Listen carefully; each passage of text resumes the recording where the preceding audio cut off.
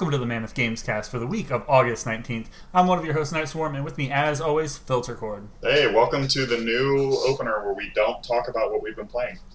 Yeah, because no one gives a fuck about what we've been playing, well, to be honest. Yeah, nobody does. Okay, no. Certainly us.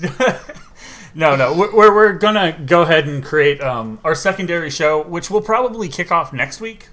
Mammoth Games Chats.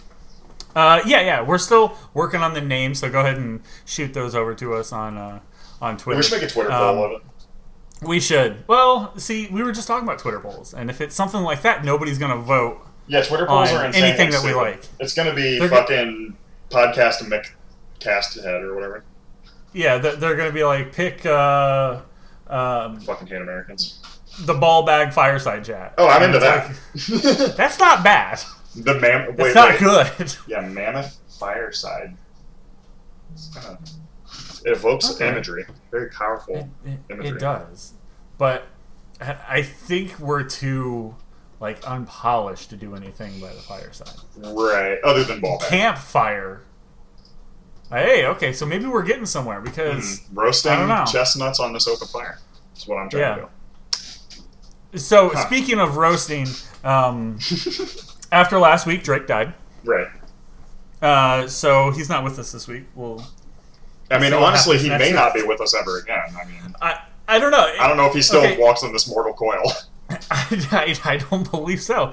He's like, you know what? I don't think I'm going to drink too much tonight, so I'll see you guys bright and early tomorrow morning. We're like, okay, cool. Responded to us in 12 hours. We haven't heard from him in 12 hours, so he definitely woke up. Well, he wasn't drinking, but unfortunately he was snorting, so our deepest condolences to the Cumming family. He definitely woke up handcuffed to a toilet. Yeah, and did he handcuff himself? Is the toilet handcuffed to him? Nobody knows. And it wasn't his hands that were handcuffed; it was his legs. Oh, that's an efficiency. Damnedest thing. You know, you try to get your squat going, but it's just too slick in there from all the piss that you just missed hitting the bowl with.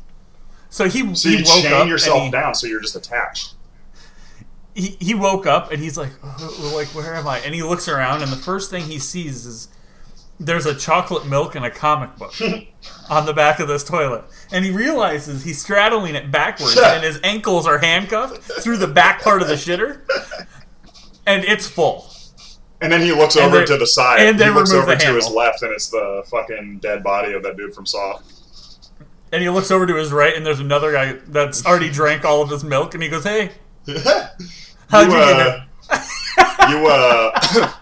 Roll up B. Are you going to drink that chocolate milk? Are you going to drink that chocolate milk? If not, you can pass it over here. Maybe the key's inside. I can drink it, and we'll see, Hey, I've been waiting for you to wake up for hours. You know the dead guy over there? Can you grab his chocolate milk for me? The dead guy had chocolate milk? I thought he shit his pants. What comic book is that? Because I've been reading some of these Image comics, and they're... there's some good ones in there. It's kind of like Dark Horse. It's kind of like Dark Horse. There's every third or fourth one's really good, but the really bad ones are really bad. Really bad. Really bad. All right. So that was a start. Since we're not talking about that's what you guys get instead of us talking about games. So fucking I didn't tell us to go back to the old way. I hope you're proud of yourself. So with that, we're going to go ahead and jump straight into our games releasing. Traditionally, I think where we'll go from here, unless we decide that there's a better flow, we'll start the show with our monthlies. Right. Switch into games releasing and just go forward with the standard show from there. Right. I think since there's no monthlies, we'll just go ahead and jump into the games releasing. Yeah, I think we'll try to stagger the monthlies, since the monthlies will be a longer show. And typically the turn of the month typically has some more stories because of earnings calls and new announcements and things like that. True. We'll stagger it so that our, kind of what we've been playing episodes are the opposite of the monthly episodes probably. And currently we are on track to do that, I think. Yeah, I think so. I think we are. All right, cool. So from the 19th to the 25th, obviously, we don't know the monthlies yet, and we probably won't until the day after we record the last podcast before monthlies. It's very useful that they've been delaying so long on this. So starting on Tuesday, August 20th, We got 2 games coming out. First one is Rad, the sort of roguelike action adventure platformer sort of game from Double Fine. Yes. So I did go hands-on with this pretty early on in the alpha. I remember you talking about that. It is a game of repetitive gameplay where you experience different things at different times. So you kind of create your child. The children are the last real... adults have tried to do all they can, and most of them have been injured trying to navigate this wasteland. So now some guardian comes up and goes, okay, the adults couldn't do it. So now it's the children's turn. Let's see if you guys can make this happen. Damn. And it's kind of fucked up, and your character hops off of a gravestone, I think. It was like a tombstone. And you're like, I'll do it. And you step forward, and they give you like this holy weapon. It's just a baseball bat. Nice. And it's very interesting. I didn't get all of the story, but it drops you in to this not top down, it's that pulled back top down. So like what would that be? Like isometric? Like an isometric game, yeah. But I think you can rotate the camera a little bit to it's not like stuck camera view. And as you're navigating this like irradiated wasteland, your character has the ability to bring life to where you're walking. So grass starts popping up under your feet. Not only that, the longer you're out there, the more irradiated you get. So you can pick up different things that do, obviously various different things. You can get I think you remove one of your arms. It becomes like a boomerang or something? It becomes a boomerang. Yeah. You can get like a squid on your back that attacks people. It runs around as a little like another enemy or whatever and attacks people. You can fly and get wings. You can get like spider legs. You can get like centaur legs. Yeah. So they've done quite a lot of like randomization, which is really good. Yeah, it's a lot of replayability is what they're going for. Having each game that you're doing the same thing is supposed to have a very different feel, because I guess you get 3 different mutations as you're playing. So like a snake head or wings or whatever we were talking about. You get 3 different ones of those, and then you just, as you continue getting more irradiated or whatever, you kind of get power-ups for those different things. Yeah. So it's fun. It's definitely I really like the game. I really like what it's doing. And in the typical like Double Fine, if you love Double Fine games, you're gonna love this game. There's no question about it. It's exactly, it's pretty much exactly what you think of when you think of a post-apocalyptic Double Fine game. Yeah, it's got the like really cool art style. It's cutesy, but it's definitely like got the like gross kind of funkiness. It looks really cool. I've heard kind of mixed reporting on it, where it's like, well, it's another Double Fine like solid like 7.58 game. So it's kind of it's a very Double Fine style thing. So if that's what you're into, it's got the humor, of course. This will be probably one of the last Double Fine games to come out that's not a Microsoft game, right? So I would imagine so. Yeah, it's pretty cool. Yeah. I'm excited about it. I don't know if I'm going to pick this up right away. I'm going to need a little bit of a downtime to go back and want to pick this up. But I definitely appreciate what's happening with this game. Yeah, they're definitely doing some cool stuff. Yeah. It's like when I look at things that are happening indie-wise, this is exactly what I want. Right. And now looking at a different, looking at a different side of this, and it was something we talked a little bit before even the pre-show. Microsoft, when they tend to acquire things, they tend to change things by quite a lot. Yeah. And I do fear that it could end up that way with Double Fine. That, Double Fine starts creating something and Microsoft like triples down on it, and like, okay, cool, the first game's not done, but we want 3 in the series of this. And looking at Tim Schafer's like career as a designer and a developer, he tends to not do well with that. He tends to do the same style game, but it's in such a different way every single time that it's brand new. Like if you look at this and you look at something like Costume Quest, the design portions of them are completely different. Yeah. But they have a lot of similarities. Like one's an RPG, one's an action game. But look at the way that the environments feel and look. It's like there's so many similarities there. So yeah, Rad. That'll be our the first game up, of course, for the games coming out this week. Again, coming from Double Fine. Pick it up on PS4, Xbox One, Switch, and PC. And that one's coming out August 20th. Nice. Cool. Up next, we have a game from Gunfire Games coming to PS4, Xbox, Switch, and PC. Remnant from the Ashes. I know I've checked this one out a few times, but I haven't heard too much about it since. Being produced by Perfect World, I believe is what they just showed off. Yeah. This game looks to me a lot like there was an MMO that came out. There was a Secret World or something. Secret World. Yeah. That's what it was. It reminds me of that. I don't know. It just has that look and that feel. Yeah, I can definitely see that.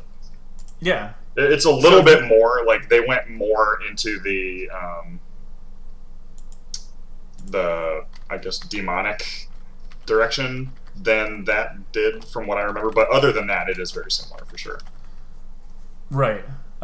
So yeah, I was looking up to see, to grab a little bit more information about this, just because, per usual, we, just kind of jump into things dick first. And right. I mean, what's interesting is that this, for some reason, I'm not doing a dig on the graphics or whatever, but this looks like an early PS3 or 360 game in the style of it, which is kind of it definitely looks like it's focusing on multiplayer.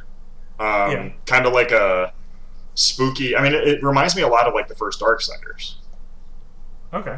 Where it's here's a new spooky thing you have to kill in this little cagey arena, and then you kill it, and then that becomes a regular enemy later. And you go to a new area, and it's ooh, you're in the haunted timber forest now. You have to fight the evil Elderwood creatures or whatever. And it's oh, now you're in the sunken heart. You have to fight the demons or the tentacle monster or whatever the fuck. It's really interesting. It reminds me of that we talked about it last week, and I know our listener Grim, he's super into it. They're Greedfall. Yeah. It has and that's becoming more popular, where it's this isn't about the graphical fidelity of the game. They look at it as our graphics are good. They're not amazing. Right. We'll go in exactly as much as we need to get the point across. Right. And I think that is the mark of developers making the designers making the majority of the maybe not even the designers. I would say is how you look at No Man's Sky. No Man's Sky wasn't made by artists at all. Right. And usually games aren't made by artists, but their artist influence get pushed through when the appropriate channels see the cool shit that the artists are making. They're oh shit, yeah, let's make that a mainstay.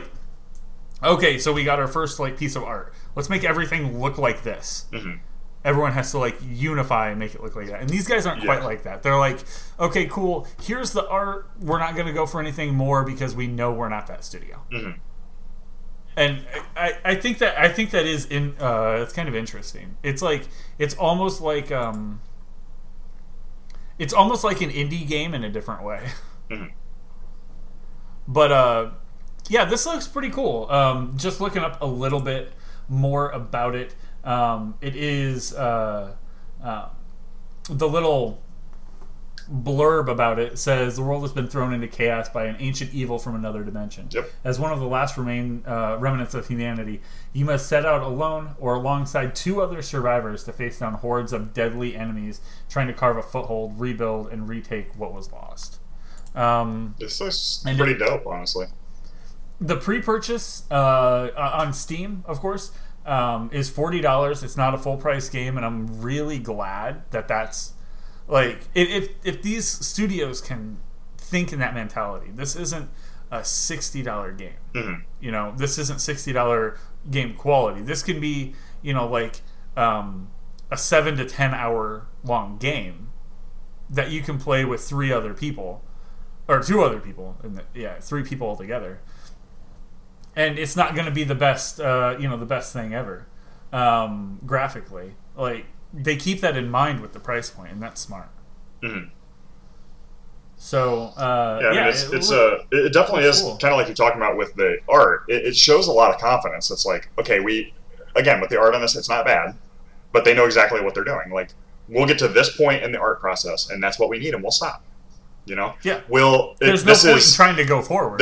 We should not make this a $60 game because we can limit ourselves on some of the content. Like all these kind of signs just give me a lot of hope that it's like it's essentially a higher tier indie game.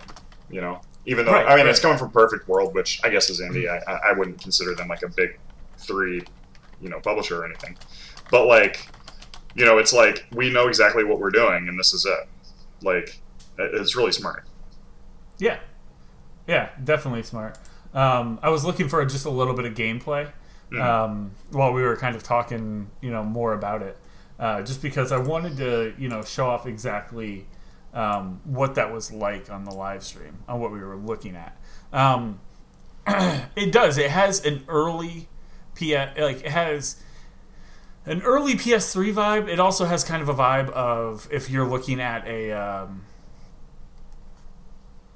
like an MMO, like a modern day MMO, right. But if it was an MMO for just 3 players cooperatively, right?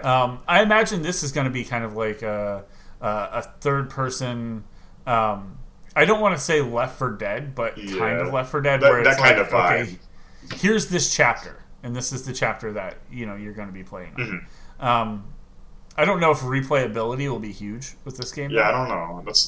I'm kind of definitely that's something I'm questioning, and like I don't know. I wonder if they're planning on doing more with this. Mm-hmm. Like it seems definitely it feels like something like a Kingdoms of Amalur, where it's like we're actually working on an MMO that's like a survival builder type thing, and this is to introduce the world and see if people are into it.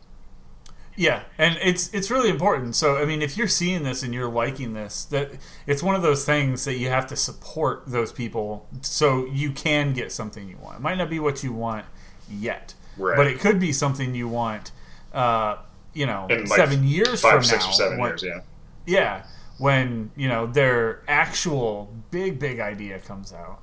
I mean, so far it looks incredibly basic on what you're what you would imagine this game to look like, but I mean I think it does things pretty well. It has it kind of reminds me of like just your standard action third person shooter with a few other like mechanics, like some roll mechanics. You can swap between weapons, of course, guns, and it looks like he has like a some sort of ice pick. Yeah, some kind of weird like spiral saw weapon that looks pretty dope.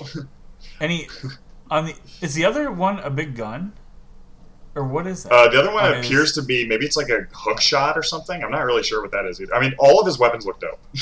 Yeah, they look very custom. The dude's wearing a big duster with like a breather scarf that he can pull like up over his face, and a really big like not a cowboy hat or not like a standard hat that you'd wear with a duster. Like, yeah, it's like a wide brim. Yeah, he kind of looks like a bounty hunter or something. Mm-hmm. He has like a backpack.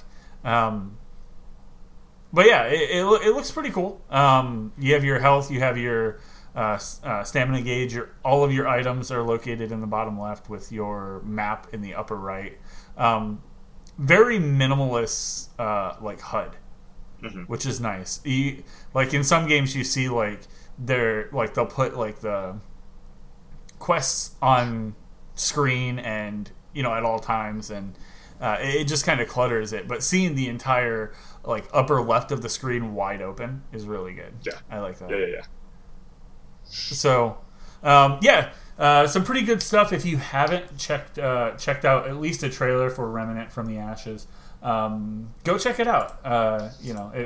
If you're into those, surprise games, the games that they surprise you,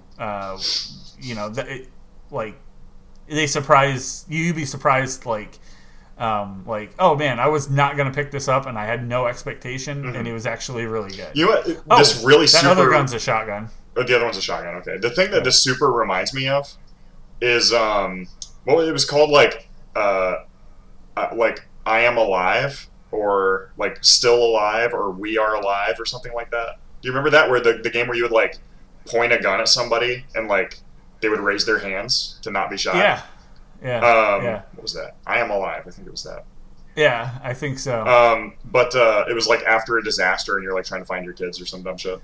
But like, it's that tier of like, okay, this is a B game, right? This is not AAA. This is indie, but it's got like some cool, kind of interesting, unique stuff going on. The Perfect World collab is really suggestive of what they're probably trying to do in the future.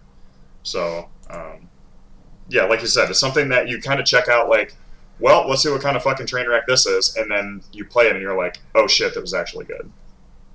Yeah. So and again, like as always, that's something to be said about games that you go into having no expectation. Yeah, for sure. I mean, we were talking about people that we know personally, and they tend to like overhype things. Yeah, which is fine, but when you do that, you can't be like surprised when something that you're excited for ends up kind of being garbage. Right. So yeah, I don't know. It's pretty interesting. I jumped forward to see in this little trailer. Yeah, it's like an alien section now, it looks like. Yeah, they have like a subterranean alien section, and it looks like all the players are down except one. They're all getting fucked up. Jesus. Yeah, these aliens are wrecking the shit out of them. It looks like they might have cleared them all, though. They give you a kill self option, so that's... I like that. Yeah. I wish I had that in real life. Oh, wait. And she heals the like main player right before another big swarm come in. Nice. Yeah. So yeah, go check out Remnant from the Ashes. That one is coming out from Gunfire Games and Perfect World. Yeah. On Tuesday, August 20th for PS4, Xbox One, Switch, and PC. I don't know if this is a Switch title. I don't think this is an on-the-go Switch title. Yeah, I don't know. It probably would be fine. I don't know if the Switch can handle the graphics. I would say this is like a Switch game that I would play with a Pro Controller. I don't think I would plugged into the TV. To play this. Yeah, I don't think I'd want to play this otherwise. You're right. Cool. So we'll go ahead and move on. All right, so on Thursday the 22nd, we're seeing the release of another one of those Square Enix new style of RPG, basically. Oninaki. So this is This is from the guys that did. This was not the team that did Octopath, was it? It was the other one. What was the other? Let me look. The other indie like RPG style game they made. I can't. But Oninaki is like Got some really cool enemy design. It's like Square Enix trying to get back to their roots, sort of. Seems interesting. It's something that I'd be willing to check out. Again, I still have not gotten into Octopath Traveler. I don't know what the fuck's wrong with me. But I'm like really hesitant to start it because I'm like very, I don't know, I'm very like, well, I'm playing a lot of games already right now as part of it. And then also I'm nervous about like just starting a big RPG of the old style games, you know? Okay. It's a big undertaking. So I'm like, I don't know when I'm going to have the time to fairly dedicate to this game that really needs time to be dedicated to it, you know? The developer was Tokyo RPG Factory. Mm-hmm. What's the other thing that I'm trying to think of? It's like in the snow. I Am Setsuna? I Am Setsuna, yeah. It looks like they've also done Lost Sphere. Okay. That sounds familiar. Yeah, Lost Sphere, Ononaki, Forgotten Memories of Lost Sphere, and I Am Setsuna. Yeah. Okay. That's pretty cool. So this it tells the story of one watcher on a journey to protect life after death. Is the a nice blurb. Little blurb, yeah. Love protecting life after death. You have apparently character customization. That's dope. Yeah. With different, you can customize your hero with different demons, but they spell it daemons. Daemons, yeah.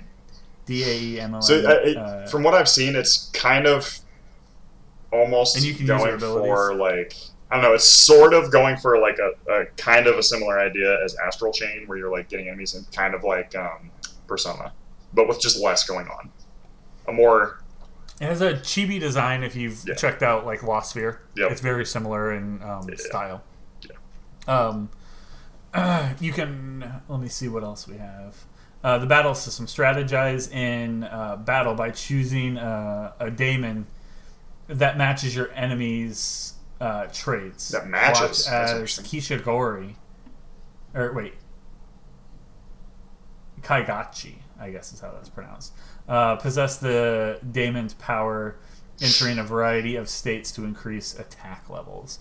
So I wonder if that's a lot like and I know you haven't played it, but in Octopath, where if you save up, you have like battle points, and if you save up all of your battle points, you can do a standard basic attack would be level 1. If you have 2 points, level 2, 3, or you can max that shit out and do this like crazy power attack. Yeah.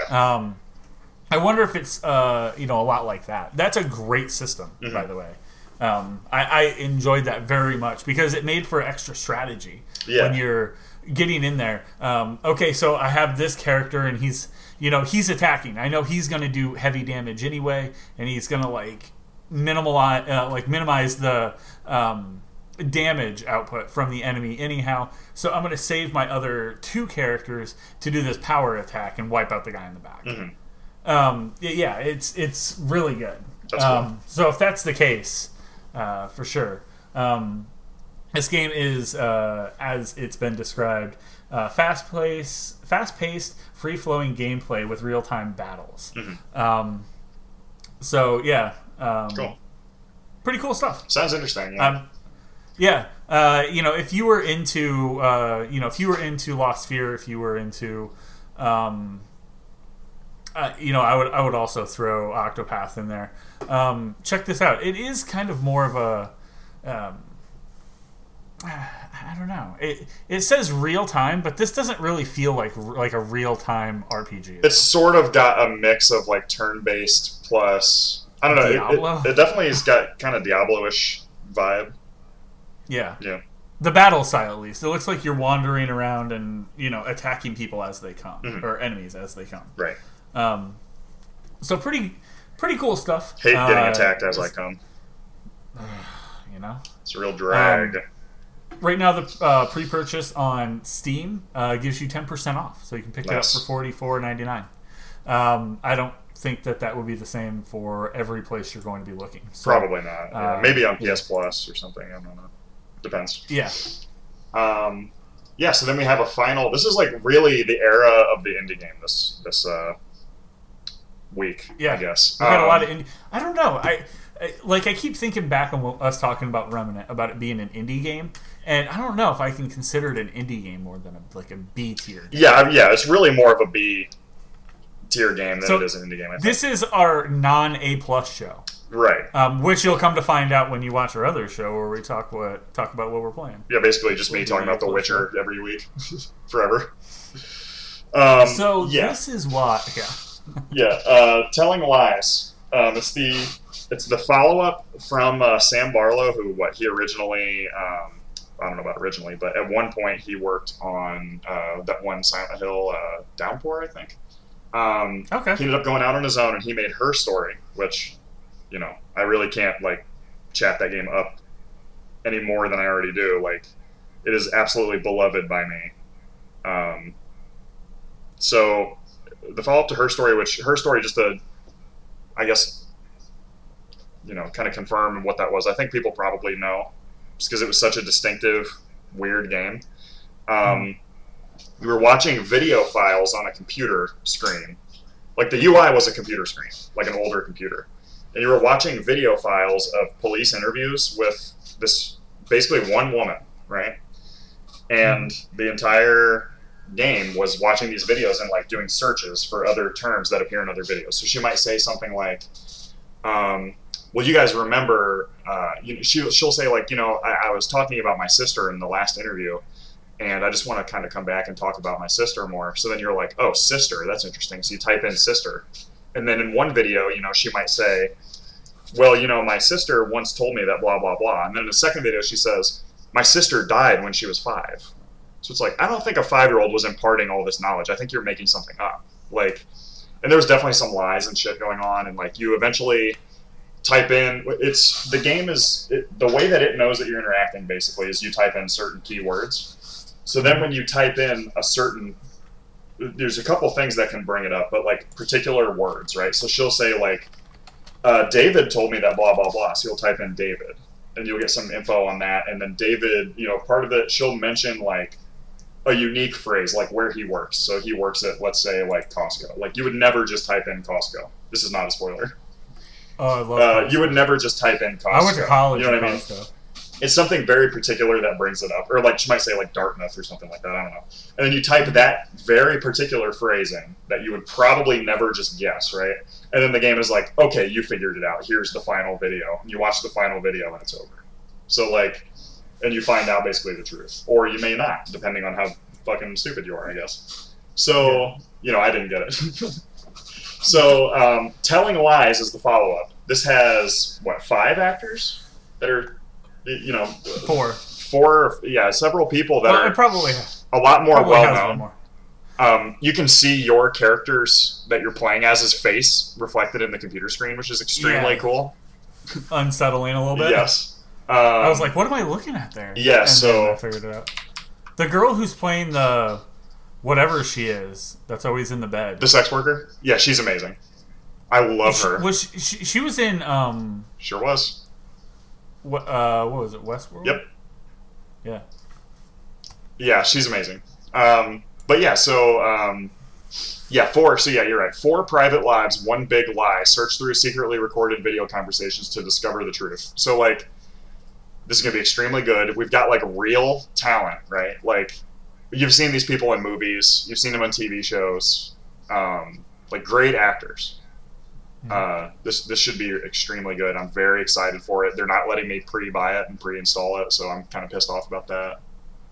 I'm very pumped for this because I liked Her Story a lot. I'm really into these slice of life. So indie what games. are we? So we know that there's a lie, but what's the lie? Well, you are probably. I mean, this is something that was revealed as you play through the game. You sort of find out what character you're playing as.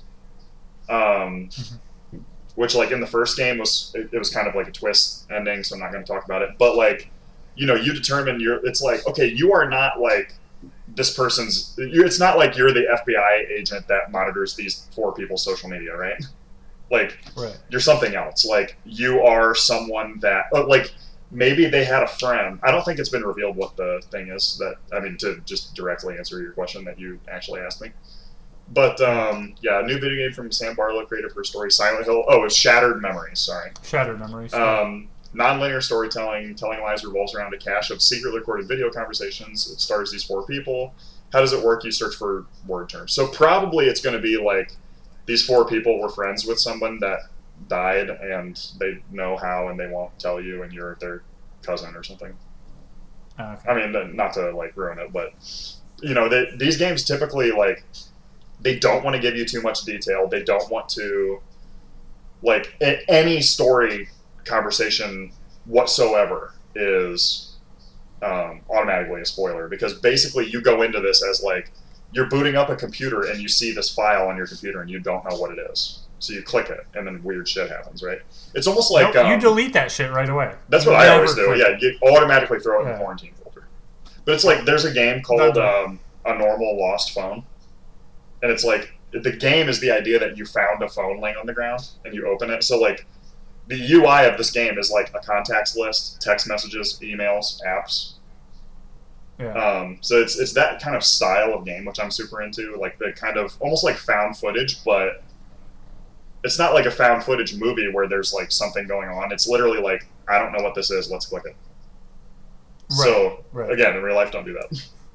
This is really big. I don't know why this hasn't been done before. And the guys over, it's been done before, yeah, but it hasn't been this is more recent.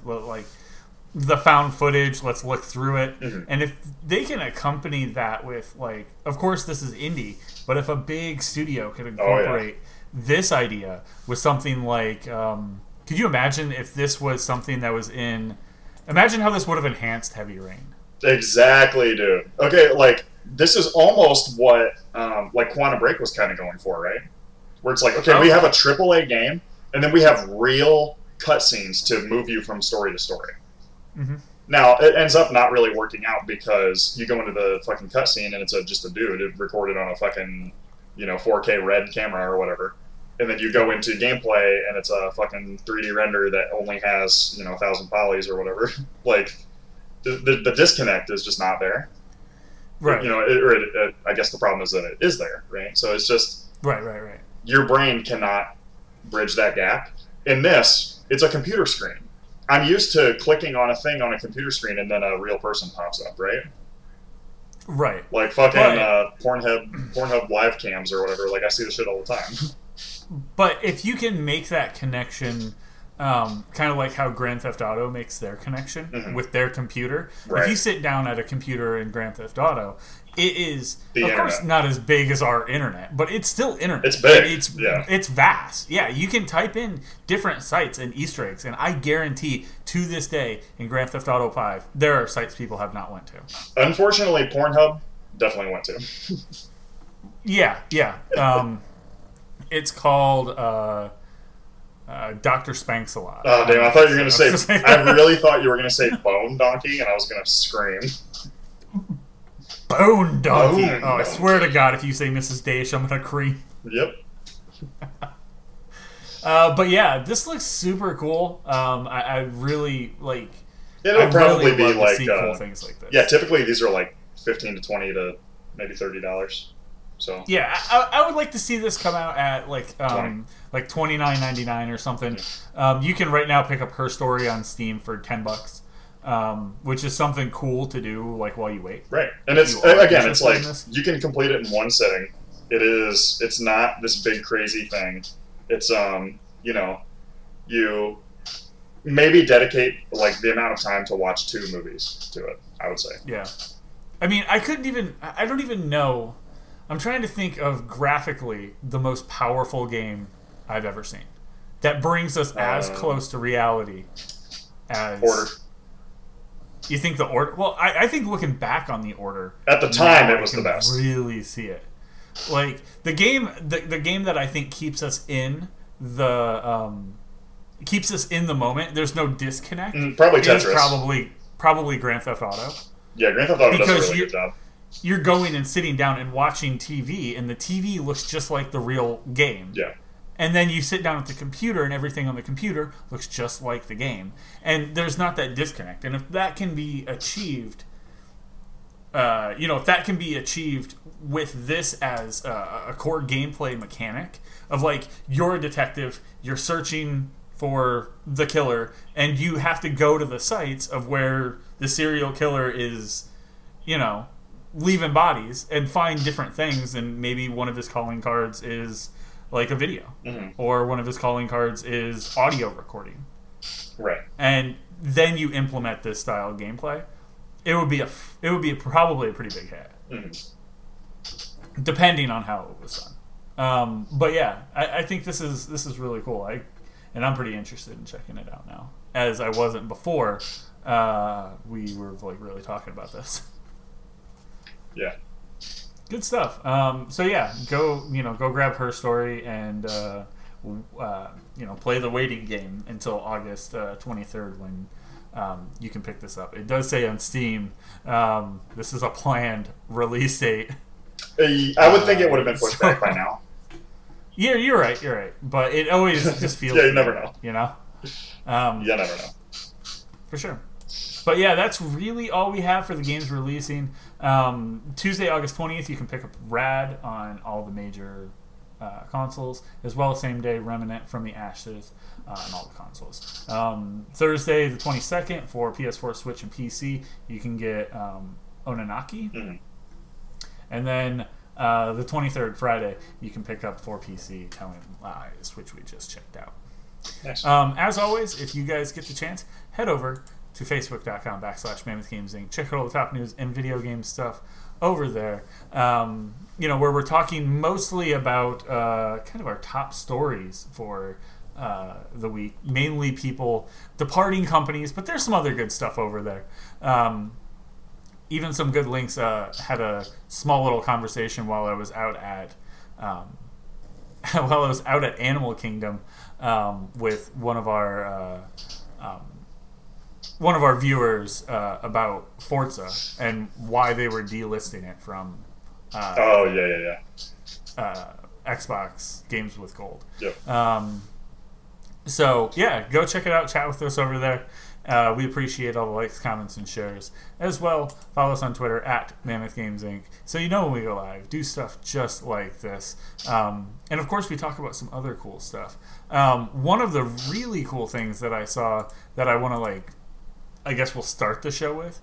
One of my we'll start the news with, I guess. One of my most anticipated thing is I seeing the resurgence again of skateboarding games coming to video games. Of course, we have Skater XL, which I've talked about.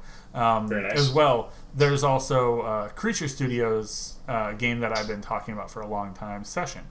Not only are they still working on the game, but they went to Polygon in New York because they're kind of close to New York. That's kind of their go-to. They sat down. They did a hands-on demo with the guys there. As well, they did a small little info session saying that they're getting closer to their early access release, which will be in September on Steam. Nice. So that's fucking awesome. I didn't expect it so soon. But here we are. They even got some traction over on Game Informer. Hell yeah. That you can check out. You can check out a small video that they did from, I believe this was New York City, Red Banks, which is really cool. It's a famous skate spot.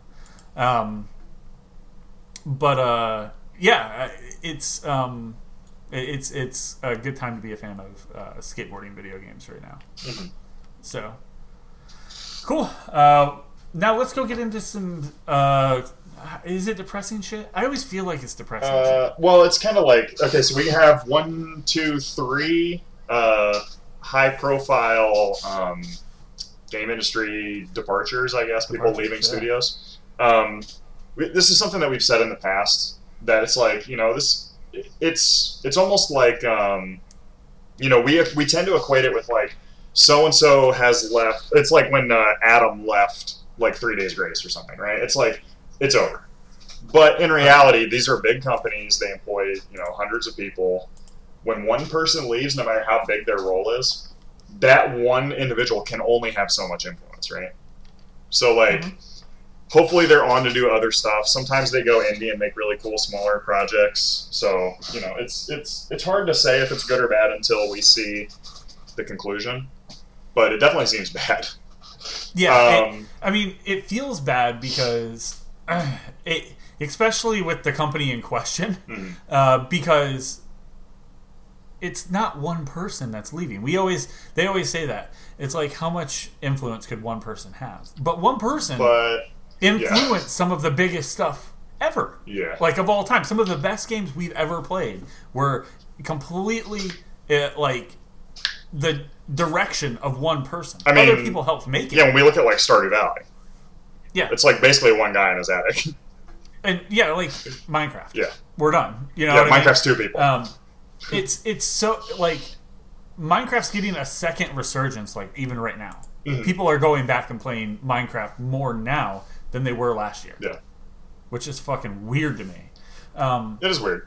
But with that, even saying how much influence could one person have, it's not one person that's leaving this company. Yeah, it's a lot of... It's a whole lot of, like... Everybody named, basically. Everybody that you know their name, aside from a few people that... I don't know. I mean, it's not good. They're having a lot of departures. It's scary. It's definitely scary.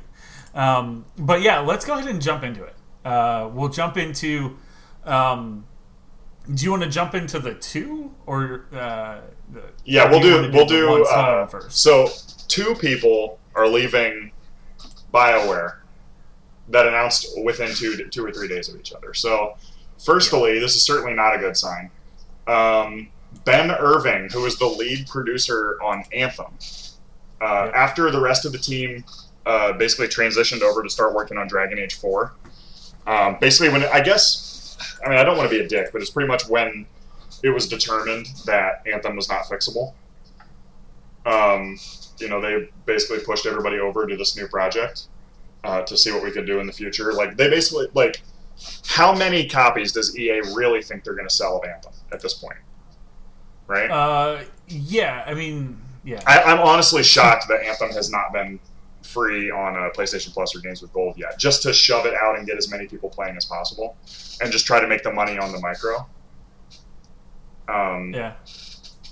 But I mean, it's they added the Cataclysm finally, and from what I've heard, people are like, "Well, that was fine." Well, that's what we waited for. That's what we were waiting for. So Ben Irving, tweeted here, after 8 amazing years, I've made the decision to move on and accepted an exciting opportunity in another company. Since the first time I played Baldur's Gate, BioWare was the dream place I always wanted to work. I think a lot of people can identify with that. I will forever be grateful to all the people that gave me a chance. I believe Anthem has a bright future. That's a lie. There's a great team working on it. I look forward to following its progress. I do believe there's a great team working on it. And this is what we've been talking about with BioWare for a long time. That it's like, I do think that the people are super talented. Everybody that's left to go on to do other projects seems to have done really cool stuff. Like, the whole Banner Saga was ex-BioWare devs.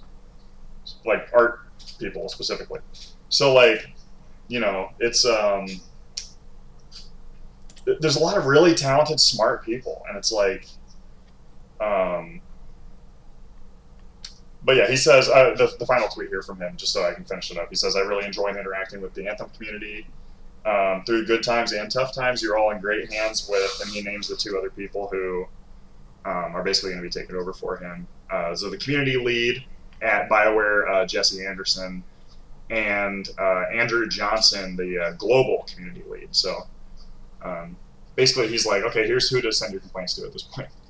But Ben Irving, he's done some really good stuff over there as a producer, so I'm definitely kind of concerned about that. The second one, which is even, this is horrifying to me. Like, this is the one that gets me. Like, again, a producer does a lot for a game. And, any individual, the fucking guy that records the fucking feet stepping in water sound does a lot for a game, right? But, I mean, we're looking at really high-powered roles here. Like, if the CEO of Wells Fargo changes, does that affect anything? Not really. If the guy that determines the overall marketing strategy for Wells Fargo changes, does that change things? Yes. You know what I mean? Like, there's just a difference in some of these roles. And, like, a lead producer, especially for something like Anthem, that needs a strong person at the helm that says, this is what we're doing, we're getting it done, go do it now. Right? Right. You need that. So the follow-up, like I'm saying, this is really scary to me. Fernando Melo, who you might not know the name of, and he is not verified on Twitter, which is kind of strange. He says, today was my last day at BioWare after 12 years. That's a heck of a lot of feelings. Tonight I got to write my name up at our local pub beside many other peers over the years. It reminded me of a lot of folks no longer here that I miss dearly. That is a fucking kiss of death. Yeah. Like, that's really horrifying. There's really no easy way to sum up all the fantastic experiences and friendships in our studios, our partners, our community I've been so fortunate to be a part of over all these years. Here's my parting email to the studio. To be clear, this is my own decision. I've been wanting to take some time to disconnect and explore a couple ideas for the next chapter in my career. His email is basically what you would expect. Like, here's half of my professional career in games has been here, over 12 years. How do I applicably express myself? You know, blah, blah, blah. The typical thing you would expect. So he has here listed that he was the senior producer on Dragon Age 4. I've seen it listed that he was the creative director. So, sorry for the clicking. Awkward. It's like, okay, so I've seen that headline updated to say lead producer. So they lost 2 executive producers, basically. Yeah. Or no, this was, hold on. Mello was a senior producer for things like Dragon Age 2, Dragon Age Inquisition. So, okay, so I've seen it reported that he was higher up, so that's actually... Oh, I was thinking of the next one. But, again, like, how many people have we seen that's like, especially at BioWare, like, they've lost basically every big-named employee that they credit their success to at this point. So this is weird. This is a very... and I immediately go into conspiracy theory mode. Yeah. When we've been talking about this for the better part of a year and a half now. Yeah, I mean, we first started hearing about people wandering off, basically. I mean, in Anthem, it started... We had a couple, like a trickle of BioWare higher-ups left after Mass Effect Andromeda, right? They were like, right. I'm not dealing with this shit from the community anymore. I don't like the direction we're going. It's hard to deal with EA management, whatever. And then, like, last fall, or I guess really 2 falls ago almost, we started hearing about, like, Mike Laidlaw leaves. David Gator leaves. Like, these huge names, you know? Yeah. People that, like, David Gator basically by himself created the entire story and background and mythos and creatures and everything of Dragon Age Origins, right? Mm-hmm. He wrote the first 4 fucking books. Like, he wrote the story Bible. You know what I mean? Right.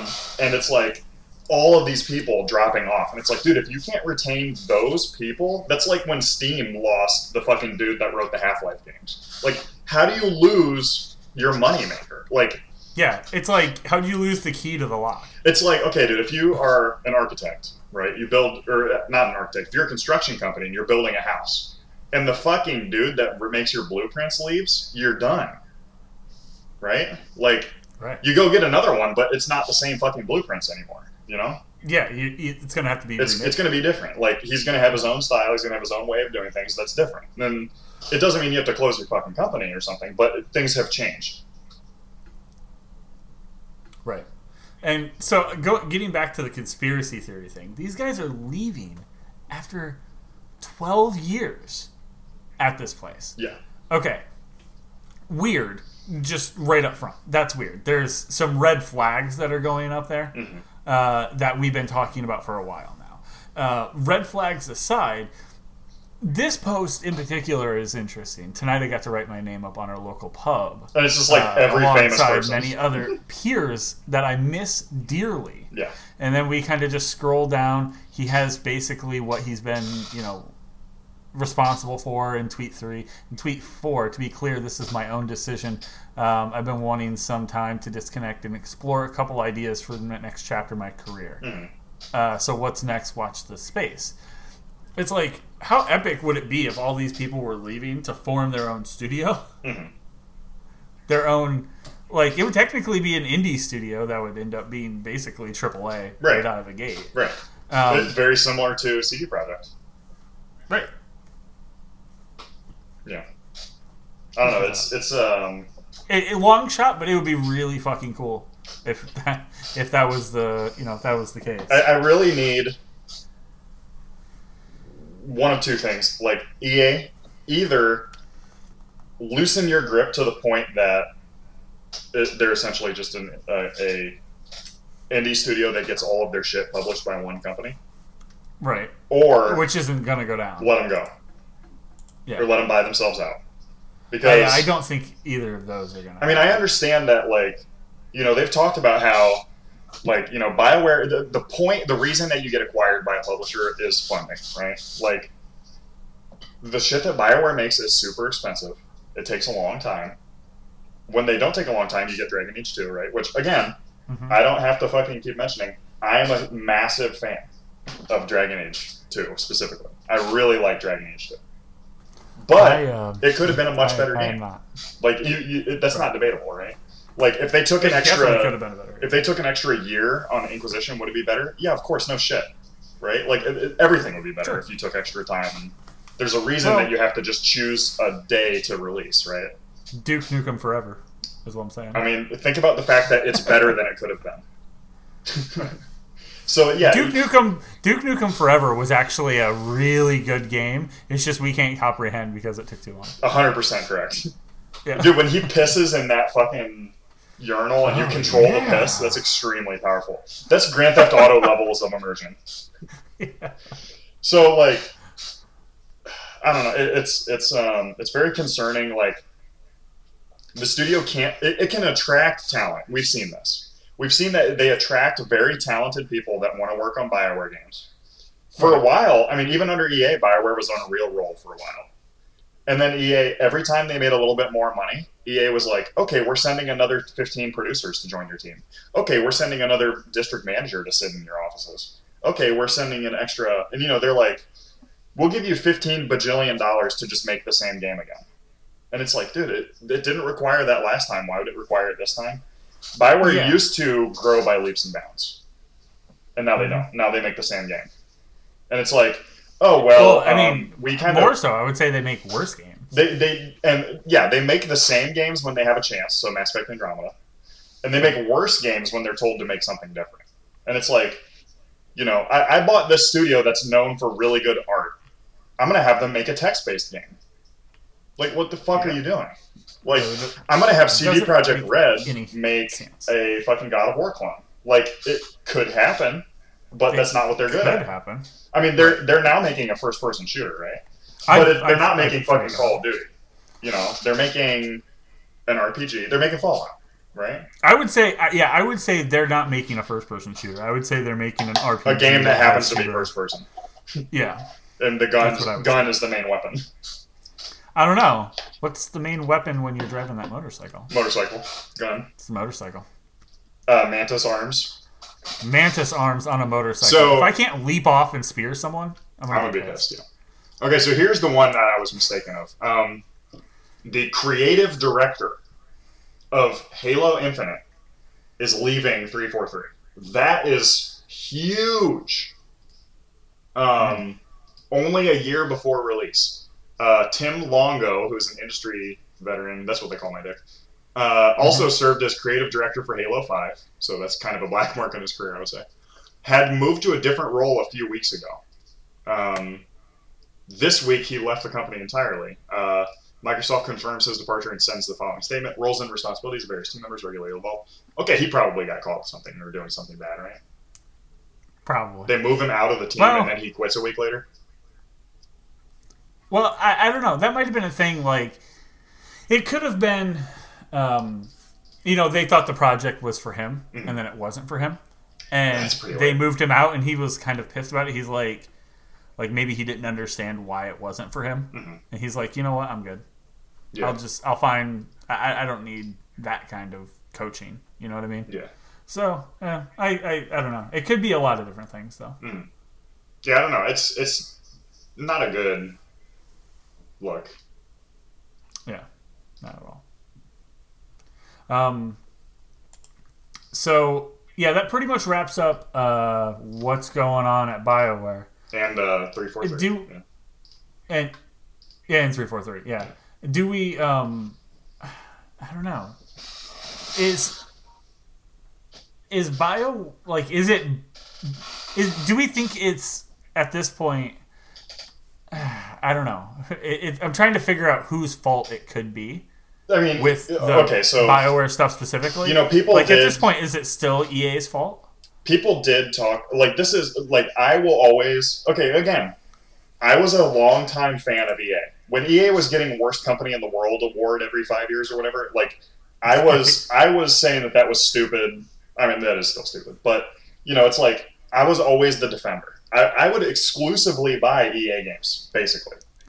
The stuff that I was interested in was EA. It was role-playing, it was simulation, it was city building, that kind of thing. The Sims. They had a lot of good we're talking The Sims. We're talking BioWare. That's really it. Yeah. But, EA was really on a streak. I mean, they'd had the Kings of Amalur license. They would do these tie-ins. They did really good rewards for pre-ordering. You would just get a whole DLC. Obviously, they were ripping you off because it was on disc ready to go. But I was going to get the game anyway, so it didn't bother me. You know what I mean? And right. I mean, at this, people have talked a lot about, the argument basically that it's this, you can't blame EA for this because, BioWare right there said that they didn't have the expertise to do this and they did it anyways and blah, blah, blah. But it's that's because of mandates, dude. That's because they're told by their fucking owner. I mean, if if I get a letter from the bank tomorrow that says that I have to pay an additional $3,000, I can't just fucking say no. It has to happen. You know what I mean? If my boss walks into my cube at work and says, hey, go do this thing that you don't know how to do, I can tell him, hey, I don't know how to do that. But I can't say no. Because he'll just be like, okay, pack your shit and leave. You know what I mean? Right. It's so weird when people are like, oh, well, it's really BioWare's fault for making a sort of MMO-style game when they didn't know what they were doing, blah, blah, blah. And it's dude, they have a boss. Their boss has a boss. His boss has a boss. And that guy has a boss. And that guy tells you what you do and don't do. And that's what I'm saying. Is it EA's fault or is it now is this how BioWare works? Because certainly BioWare is dysfunctional. EA was the first, was the source of the problem. But at this point, has the source infiltrated so far into the thing that we used to love? Yes. That now this is just BioWare. This is how it works. Yes, I think because. So when you're owned by somebody like EA, right, you don't go apply to BioWare. You apply to EA for a BioWare position, right? Right. And you don't, you don't deal with BioWare's customer assistance team. You deal with EA's customer assistance team for BioWare games. So it's when you have an acquisition that's a complete takeover like that, we handle what engine you use. We determine what help desk you use. We determine what internet connection you get. We pay for the building that your company is in. That's not EA is not their partner, right? EA is not their publisher. EA owns them. They are EA. So it's if you're a big fan of fucking Zappos shoes or whatever, and then it gets acquired by Amazon, it's not still the Zappos you remember. It's Amazon. Right? Yeah, it just depends on if Amazon wants them to continue doing the cool shit that they do. Typically, Amazon just lets you continue to do what you did. Yeah. From what I've heard. Because certainly that's actually a problem with Twitch, right? Is that Amazon acquired Twitch and then didn't clean up the weird shit that Twitch does sometimes. Right. It is a weird balance. They want to stay out and let them function the same way, but they also want to apply the right amount of pressure to Right. be able to fix the things that might be wrong. So, with it. I mean, Amazon's a bad example because they've definitely done both, where they like completely do a Right. hostile takeover, and then sometimes when they just pay your bills and you're just owned by them now, but they don't really touch you, which is, I think, it's most of what I've heard about Twitch. I don't know a lot about Twitch, to be honest. But check us out at Games Inc. On twitchtv.com/MythGamesInc. But Or you might be watching yeah, this right now. where you probably. Yeah. But you know what I mean? Like, it's like certainly these things are BioWare's fault now because BioWare is EA and it's EA's fault. You know what I mean? Like, it's hard to separate that. Like the people, the talent that work on BioWare games at this point are EA. Their executives are EA executives. Their producers are EA producers. So, like, that doesn't mean I think they do a bad job. Like, I think Ben Irving was really good. He's worked on some great stuff that I really liked. But, Sure. if you're... So, like, at my job, we have... it's a very, like, company-style company, right? And we actually had this whole work meeting because people are getting, like, bitchy in different departments and whatever. And... we actually have a document that details a bulleted list of exactly what my function is based on my job title. Right? Okay. So, engineers do the following, 20 bullet points. So it's like, there's some debate among the department heads of who is supposed to be doing what certain types of work and who is not living up to doing whatever their description is, blah, blah, blah. And it's like, in a way, that's not really useful to have a description because my job actually is to do my job. And what my job is different every day, right? Sure. But my manager shouldn't have to constantly tell people, hey, that's not his job. He shouldn't be doing this. You're wasting my time and resources. So, like, that's the point of this document, right? So when producers at BioWare, or, any level, really, management, when HR, program leads, everybody,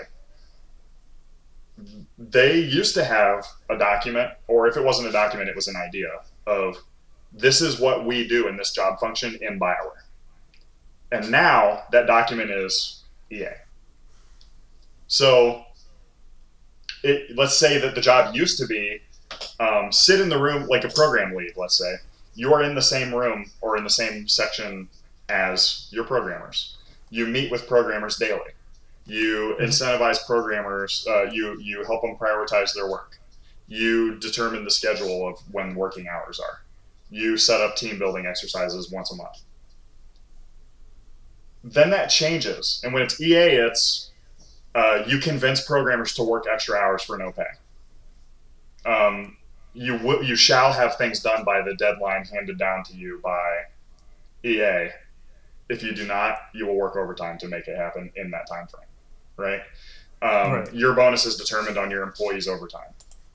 So, like, we have the right to kill you at any time. We have the right to execute your family and specifically your firstborn at any moment. Like, it's just different. Like, so my company, again, is going through a reorganization. We're going to come out as a different type of company.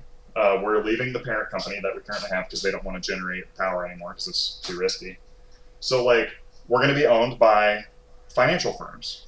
And they're going to do things differently. They're trying to get us to cut budgets. They're trying not to cut employees because that's really, like, each employee that you fire on bad terms is kind of like a threat because we know things. Now we know. So it's like we have pretty good job security here. But, it's like, we're going to get a new book that has new things. So right now, my job description does not include sweeping. And in the future, it might, right? Sure. So, I mean, it's hard to tell. Like, I'm not supposed to work with electrical stuff because I'm not electrical, right? I haven't been trained in electrical shit. I don't know what an ion is. Like, I like to get myself plugging in a fucking phone charger. So, I'm not supposed to do that, right? In the future, it might be part of my job description and they have to retrain me in how to do electrical shit. I don't know. Yeah. So, it's like... I don't really give a shit because, for the amount of pay I'm getting, it's kind of like that thing that's like, would you work in a haunted cemetery for $30 an hour? And it's like, what up, demons? It's me, your boy. Like, you know what I mean? It's kind of like I'm getting covered, so I'm not really worried about it. But bringing that shit home. I'm also not in an artistic field, right? Like, I don't go into work with the idea that I'm going to change the mind of a nation or some shit. Like, I'm not trying to express myself. Like, I'm trying to sleep in my cube all day. So, like, you know what I mean? Like, it's different. Like, when you... And it's completely understandable that you have to make money. You have to survive, right? Your games have to be viable. It has to be something that people want. You can't just make fucking Shark Boy 27 again. I mean, you can. You can. You never know. But that's where we're at now. Right. So it's like, you know, there's certain things like, I don't know, what's a popular genre that's died off? You can't make an indie sports game anymore. It's very difficult. It's Rocket League is basically the only one that exists. And that's debatable of what that even is. So, like, you know, there is some business sense that needs to come into play, and I understand that. And there's also a sense from, you know, the doctors that started BioWare that's like, yo, this is not making money. This is making my life worse. I don't need this. Somebody's gonna give me some cash, and I'm gonna give them the fucking company, and that's fine. The doctors just straight up retired, right? Or they straight up didn't do anything more. They're done. Yeah, they were like, see ya. Damn. They're not affiliated with the company anyway. Or any company. Yeah, I think one of them has like a travel blog. Yeah, exactly. I mean, they are fucking medical doctors, so probably make more money. They're on like, that. well, I guess we're gonna go back to saving lives. Shit, I guess I'll go back to only making $200,000 a year. Interesting that we've killed a business and saved many lives. Yeah, but if you had a heart attack at work, dude, they were on your ass like Donkey Kong, just pounding on that chest. Pound. That's what doctors do, right? So it's like, you know, I understand all of the things that come into play to put EA in charge of this company, but it just didn't work. You know, I don't know if it's a mismatched culture, certainly, but I don't know if that is enough to kill it. You know what I mean? Like, I don't know which part of the equation ruined it, but something ruined it. And it's like, maybe that was BioWare's inability to adapt. And that's fine. Like, to be fair, they did make a fucking isometric 90s RPG in 2009 when they released Dragon Age Origins. You know what I mean? Like, that had not caught back on again yet.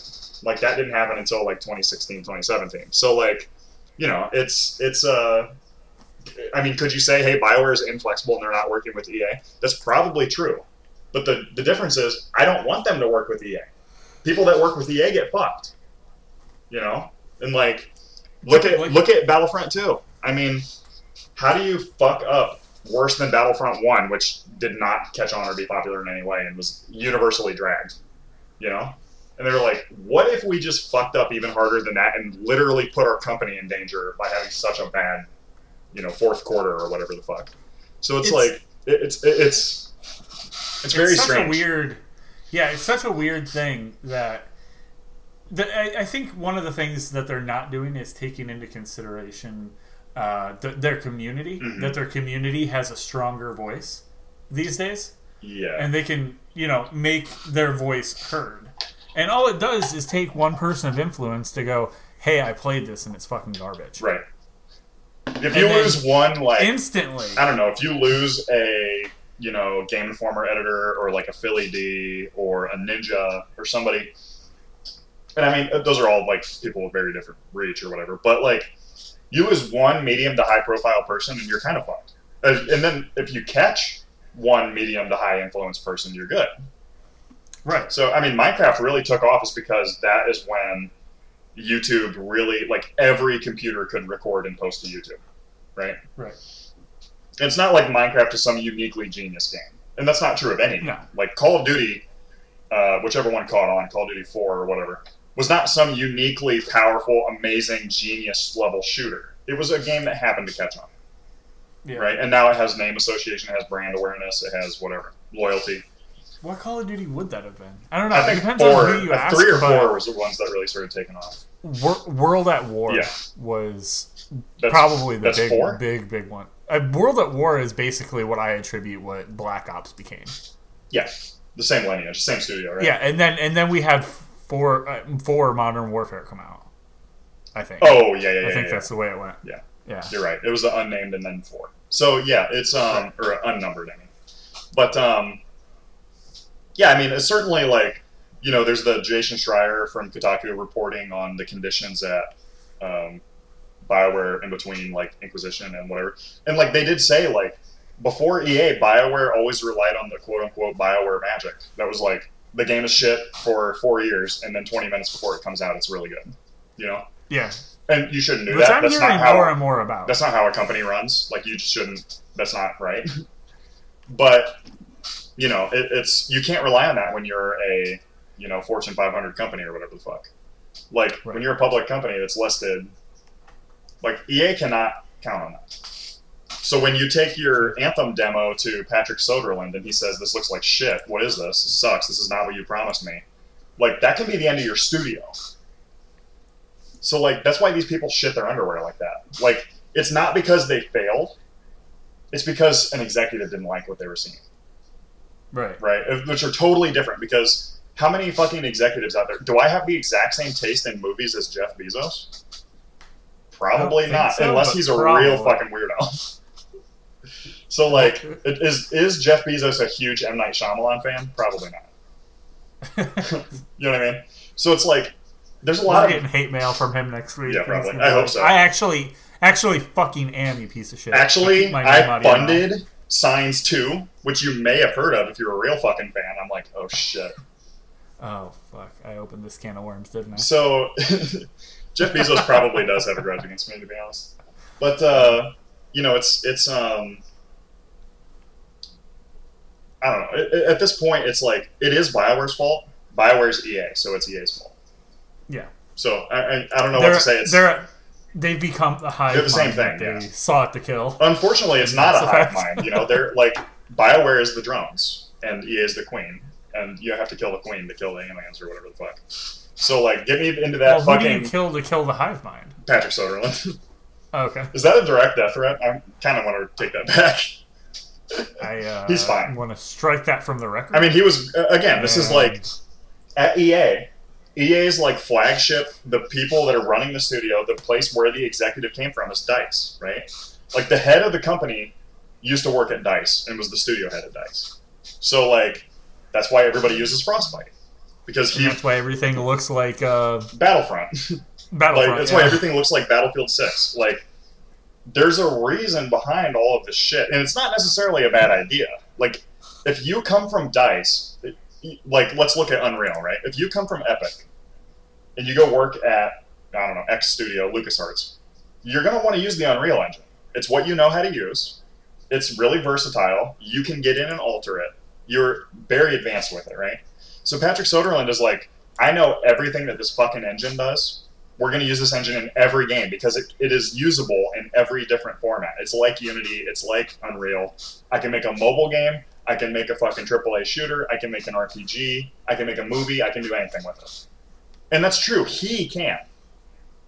But BioWare can't.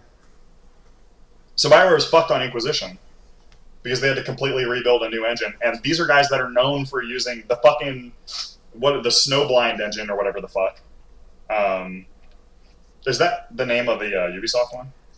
Ubisoft has Snowdrop. What was the one? Aurora. They're known for using the fucking Aurora engine from 1992.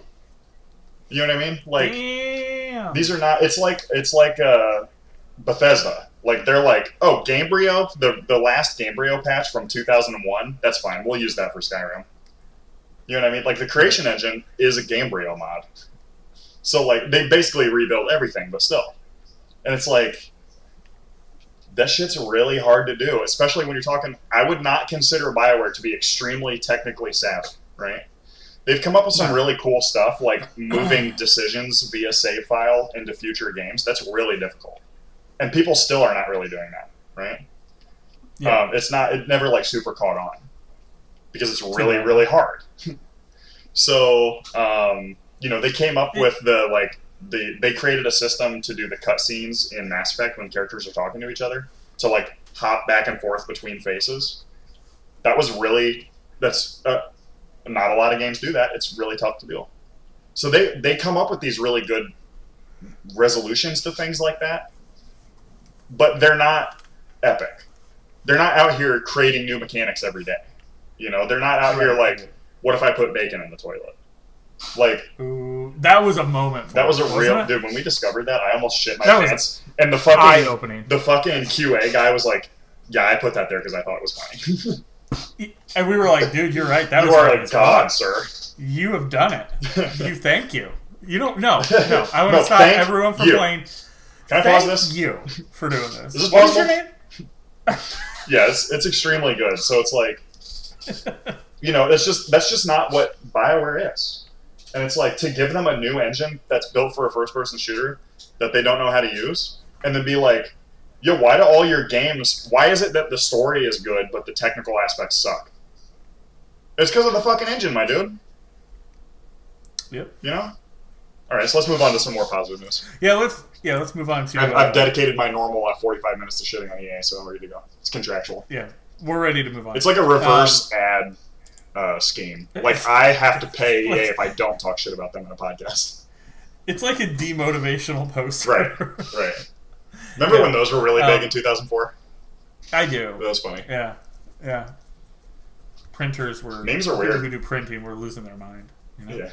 Like, oh, this is so good. Anyway, there's more Metro news, which is exciting, coming straight from your boy Dmitry Glukovsky. Good luck with that. Straight up itself. So, when I read this, at first, I was like, oh, this is fucking amazing. He's talking about the game itself, right?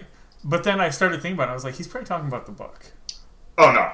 He said directly, the original GameSpot article, Metro series author Dmitry Glukovsky is working on a sequel to Metro Exodus. Like, Exodus is not based on Metro 2035 or whatever. It's close.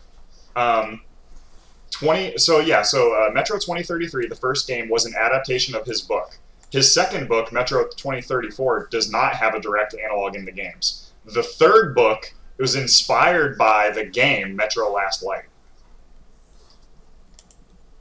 So, Exodus is not directly based on any of the books or anything, but he has started bleeding in to... We went off the rails. Like, he was actually getting inspired by things that happened in the game, which also he is a writer of. Right. So yeah. He's weird. Doing that almost Walking Dead, where the product that he's created is now started to take over a little bit. But he still goes back and forth. Right. That's cool. He's almost like George R. R. Martin, where it's like, oh, the way that the final season of Game of Thrones was received has made me change what's going to happen in the books. You know what I mean? Well, see, I think he might be lying. Your boy George is lying. He's trying to die. He's trying. He's straight up like smoking 6 packs of cigarettes a day, like exclusively eating only cheese. Only cheese and steaks by the fistful. He's trying to die as fast as possible so he doesn't finish his damn books. He's cutting off the majority of the steak. He's just eating the fat. Just fat content from steaks. Yep. Oh, God. And you can see it. It's coming through. It's seeping through his pores. You know what I mean? Oh, yeah. He's got what we call cold cut neck. Mm-hmm. Where it looks like he's a sweaty, cheesy mess. Sweaty and cheesy, baby. There's that show, The Amazing World of Gumball, and in one of the episodes, the dad was sweating. Mm-hmm. He was sweating cheese. That's good. No, he was sweating lard, and he called it sward, and it was really gross, and he was slippery. Heaven sward. Oh, that was gross. But with that that idea of like, hey, we're working on a sequel. Squeakquel. What the fuck direction could it even go? You know what I mean? Yeah. This is one of those rare instances when we're looking at a game and we have no idea on what they could do. What's really next. They could do like true open world, because right now it's like open zone. Open-ish. Yeah. They could do a real open world thing, which I don't know. Like, I kind of want them to go back to the tunnels, because that was what really captured the imagination, I guess, of early Metro games. So, no. I mean, whatever he does is going to be cool, basically. See, I really like the tunnels. The game going into that more open area, if they were to continue on with that idea, I think it would really go in a almost like a Fallout direction. Mm-hmm. You know what I mean? Which is cool. I do like that. I would like to see. It would almost be like Fallout in just a different. You know, it has a little bit. It of course has a different like story to it, but it also has. It just has that same feeling. Mm. But yeah, are there any sales running around Metro Exodus right now? Don't know. I know it's on Game Pass. Okay, cool. It's pretty cool. dope. You can grab it from Game Pass. Let me check the PlayStation Store really quick and see what, see if it's on sale for the celebrating the summer. Let's see. Metro Exodus. Yeah, it's on sale by quite a bit. 40% off. Damn! $35.99. That's pretty cool. Pretty good. Yeah. Price is going to be available until the 20th.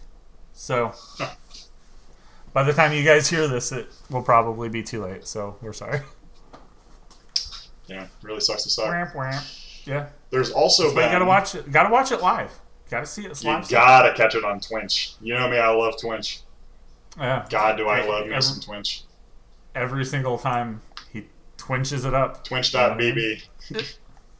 B-hole. So we also got another new trailer, which I guess fucking Nintendo's doing this weekly now for Pokemon Sword and Shield. They're gonna reveal the entire game, like 2-minute sections until it comes out. Next month they're gonna start releasing them daily. So, Jesus Christ. They kind of showed off some more, basically the idea of this was like, some more like gameplay features, because they've been showing like, ooh, there's a big spooky Weezing or whatever the fuck. Now they're actually showing like, hey, here's some new abilities that certain characters have. Here's like some more items you might be using in battle. You know, here's some different like new moves that we've invented or whatever. So there's nothing like super notable in this because it like it's such a weird thing to say that like,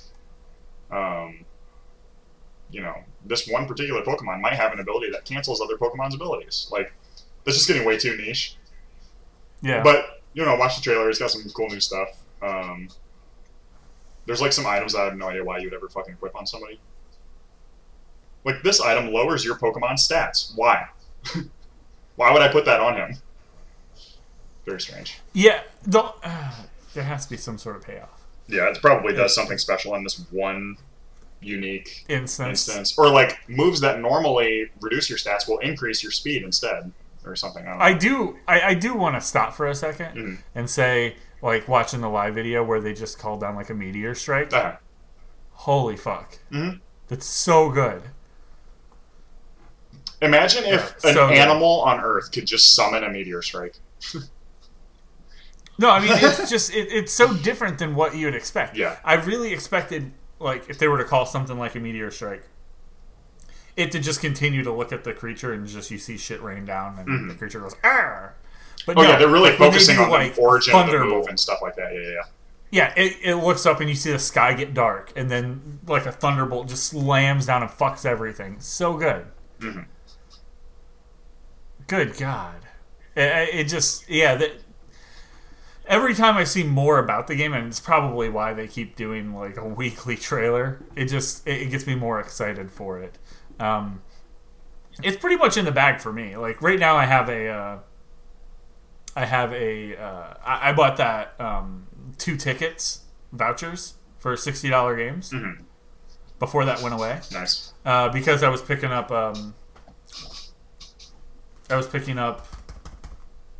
Boner. the game I've been playing, Fire Emblem. Okay. I was picking that up anyway, and I was like, well, I know I'm going to pick up Pokemon. I know I'm interested in Astral Chain. I know I'm interested in this. Like, I'm going to buy another $60 game in a month. Right. Or, within the year or whatever. Yeah. The rest of it. So I picked that up, and now I'm like, man, Astral Chain looks really good, but I don't know. You know what I mean? It looks really good, and it's something that would be really cool. Like, it's right up my alley, but I don't know if I want anything up my alley right now. Damn, I can get something up your alley if you ever want it. He can, boys and girls. Oh, why did I say boys and girls? Ooh. You know? I would have preferred ladies and gentlemen and others.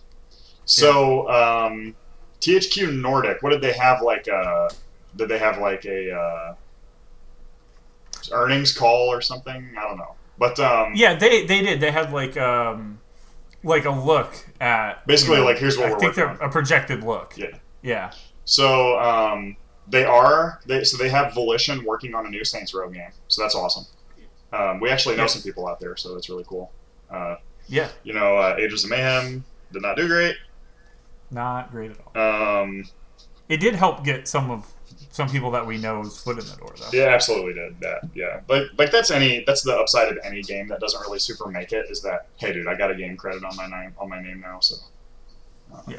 Hopefully I can. One of those people is working on Last of Us too. Very nice. Hell yeah. So Dead Island 2 has changed development studios again. It's moved to UK studio Dambuster. Third time. The third studio working on this long-awaited sequel that they should fucking cancel. So Jaeger was originally developing the game, the guys that made Spec Ops: The Line. They were removed, and it was given to Sumo Digital. Sumo Digital Digital has now also been put onto a supporting role. Still does not have a scheduled release window, but it's still listed as current gen consoles and PC. Also, they hired the dude that originally created Time Splitters, and they're working on plotting the future of Time Splitters franchise. Steve Ellis. Big. Yeah. So one of the that was the surprise of, I think, everything that we were looking at. Seeing a new Saints Row in the works is not surprising. Hearing more about Dead Island 2. Not really surprising because it's that name's been in people's mouths for a while now. Yeah. But Time Splitters hasn't been talked about probably since 1998. And it's like a beloved game that some people are diehard for. Like I don't get it because I didn't play it that much. Right. Yeah. But I know it's a pretty diehard fan base, so that's interesting. And then they also added that they've acquired 2 more studios, Milestone, who made Ride and MotoGP. And then they also just acquired Gunfire Games, who we just talked about. They also made Darksiders 3. So that was kind of saw that one coming. Yeah, and then they announced that Fish Labs, which the guys are responsible for the Galaxy on Fire series, is working on an unannounced IP. They have Destroy All Humans, SpongeBob Battle for Bikini Bottom, Darksiders Genesis. I guess I should preface it because that is a different game than Darksiders 3. Right. And of course, many more. It's a big list of games that these guys are working on. Yeah. And I don't understand how they can have 80 in the works. Yeah, 80 games in development at THQ Nordic right now. So that's including what's that mutant game? Biomutant. Right? I mean, we know about a lot of these, but I believe somebody said somewhere that there's still like 45 or something up in the air that we don't know what they are. Right. Like, holy shit. So it's crazy. Yeah. Yeah. Well, I mean, we're going to be talking. THQ Nordic isn't going anywhere, and seeing their upswing has been probably one of the craziest things in gaming in the past, 10 years. Yeah. They went from not even THQ Nordic; they were just Nordic, right? Mm-hmm. Nordic Games. Yeah. They were acquired by THQ. THQ went under. No, they bought all this shit, right? Nordic was just on their own thing. They had worked with THQ in the past, but they were the ones that bought the bottom of the barrel stuff that nobody else wanted out of THQ. Right, but when THQ was big, THQ ended up buying Nordic, right? Did they? And Nordic ended up leaving. I don't know. I don't remember. That's too far back. I swear that was the story, that they were bought by THQ. Okay. And when everything kind of like moved out, Nordic retained its own license and then bought as much as they could at the bottom of the barrel. Mm-hmm. which I don't know how some of this stuff ended up at the bottom of the barrel. Well, it's just stuff that's like, I don't know. We don't have the team that made this.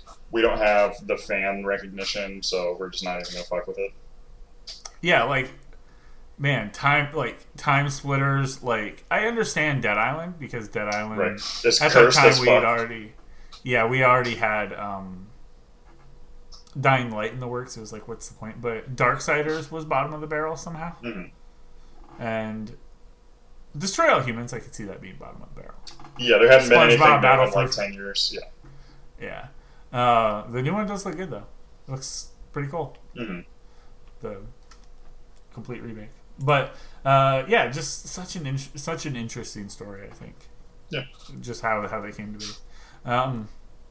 So moving forward, we have basically coming up some new features and then some new cool things you can buy for your console. So as we know, Sony doesn't have anything cool like Xbox Labs, but they are obsessed with camo, and you can actually get that.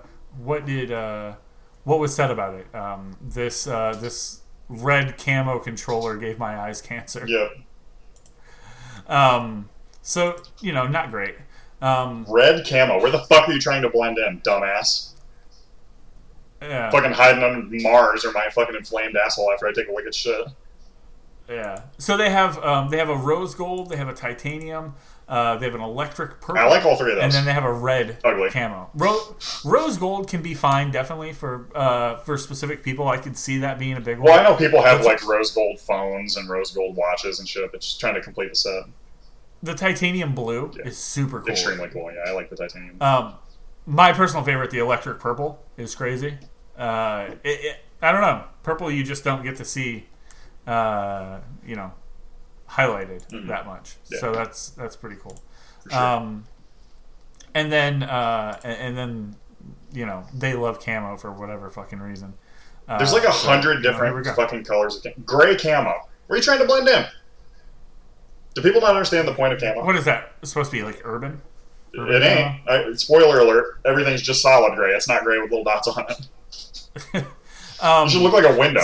Get like a reflective black paint and then just stand next to windows. So they did a poll, and 30% picked the electric purple, 26% picked titanium blue. Somehow coming in third, the red camo with 23%, and rose gold was last. Bullshit. Fucking hate people on Twitter. Some bullshit. And this is what we're talking about. This is what we're talking about. Rose gold was last. I expect that. So we're supposed to be getting these sometime in the fall. You'll be able to pick them up like right before Black Friday, I imagine. So not too much more to say there. So we'll move on to some new features coming to the Epic Game Store. And this is kind of some of the stuff that we've been talking about. The Epic Game Store is going to continue to grow. It's gonna be putting in some of these features that are lacking, that people are like, why would I switch from Steam when all these features are already available over there? And the answer is because they give you two free games every fucking week for no reason. That's not reason to switch, but it is reason to at least download it. It's like, who cares where it really launches from?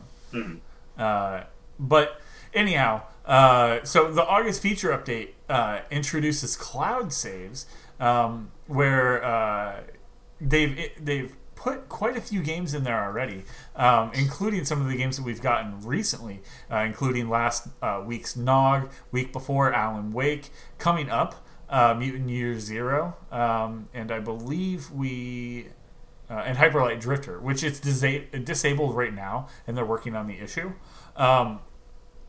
But as well, Uplay integration has allowed pretty much every Uplay game to have cloud saves. And even some newer games like The Sinking City.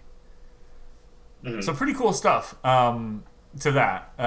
As well, if you have Humble Bundle, they have keyless integration now for Epic for the Epic Game Store. So you can literally just link the accounts, and then when it comes time, you can just be like, boom, right over to the Epic Games. Keep in mind, if you have been putting everything on Steam, you will be moving this to a different platform. So that is something to always take into consideration. And then last, they're supposed to be rolling out a bunch of new things. We didn't really see too much new when we downloaded the new patch for it.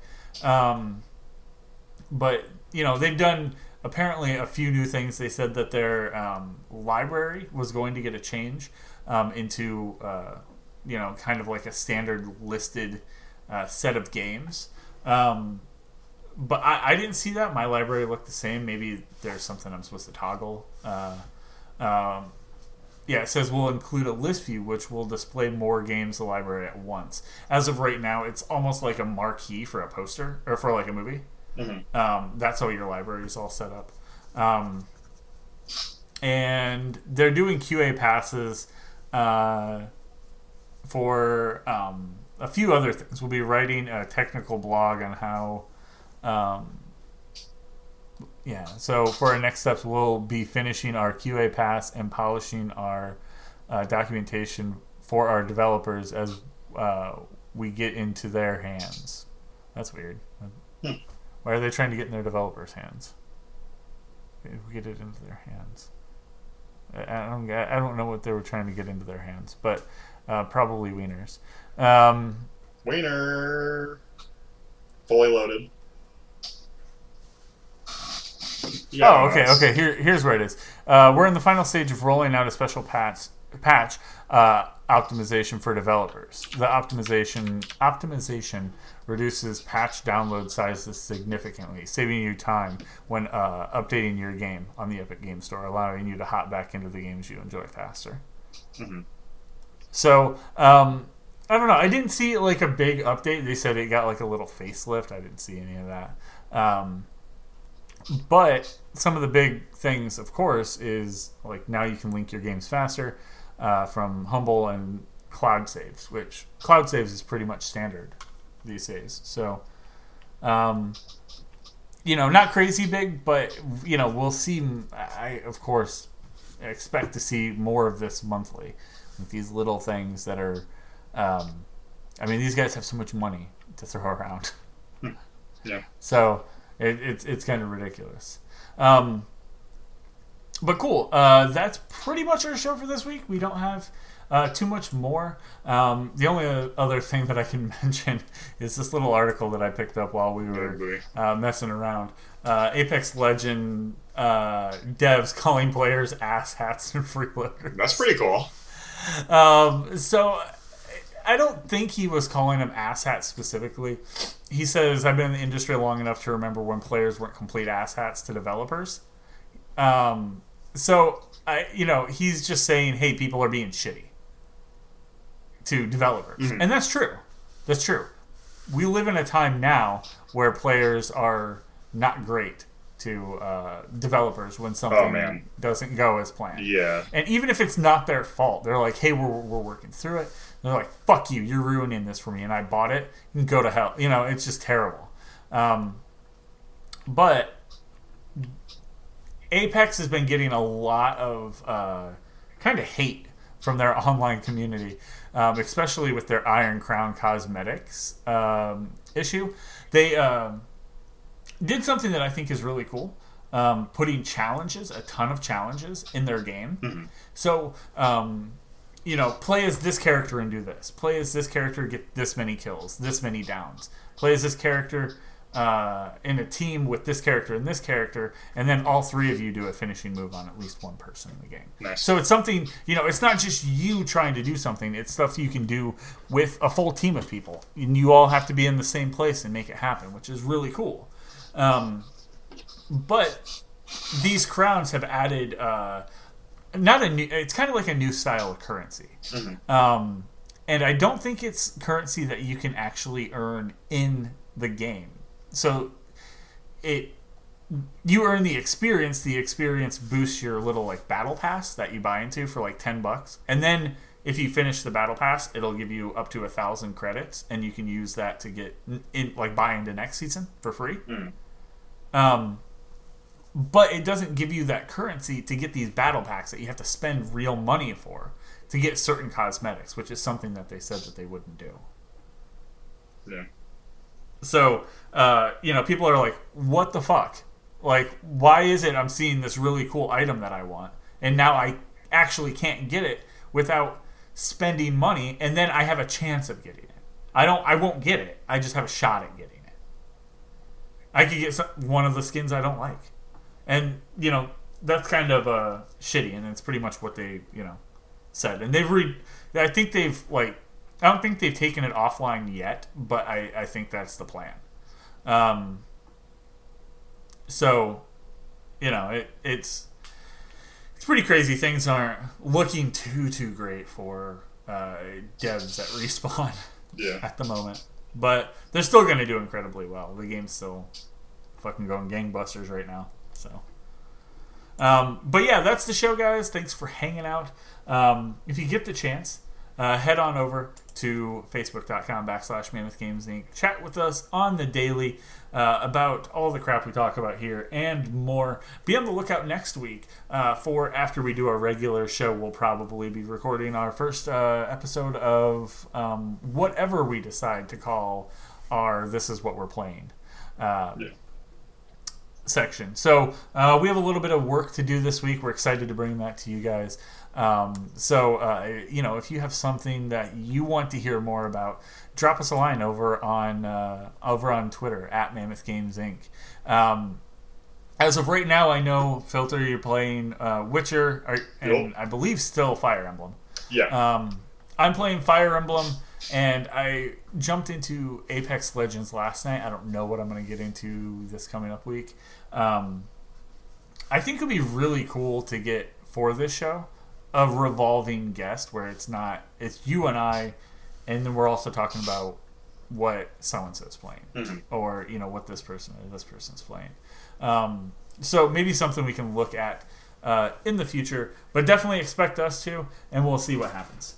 But thanks for hanging out, guys. And we will see you next week. For Mammoth Games Inc., I am Nightswarm. And I'm Filter Cord. Have a good one.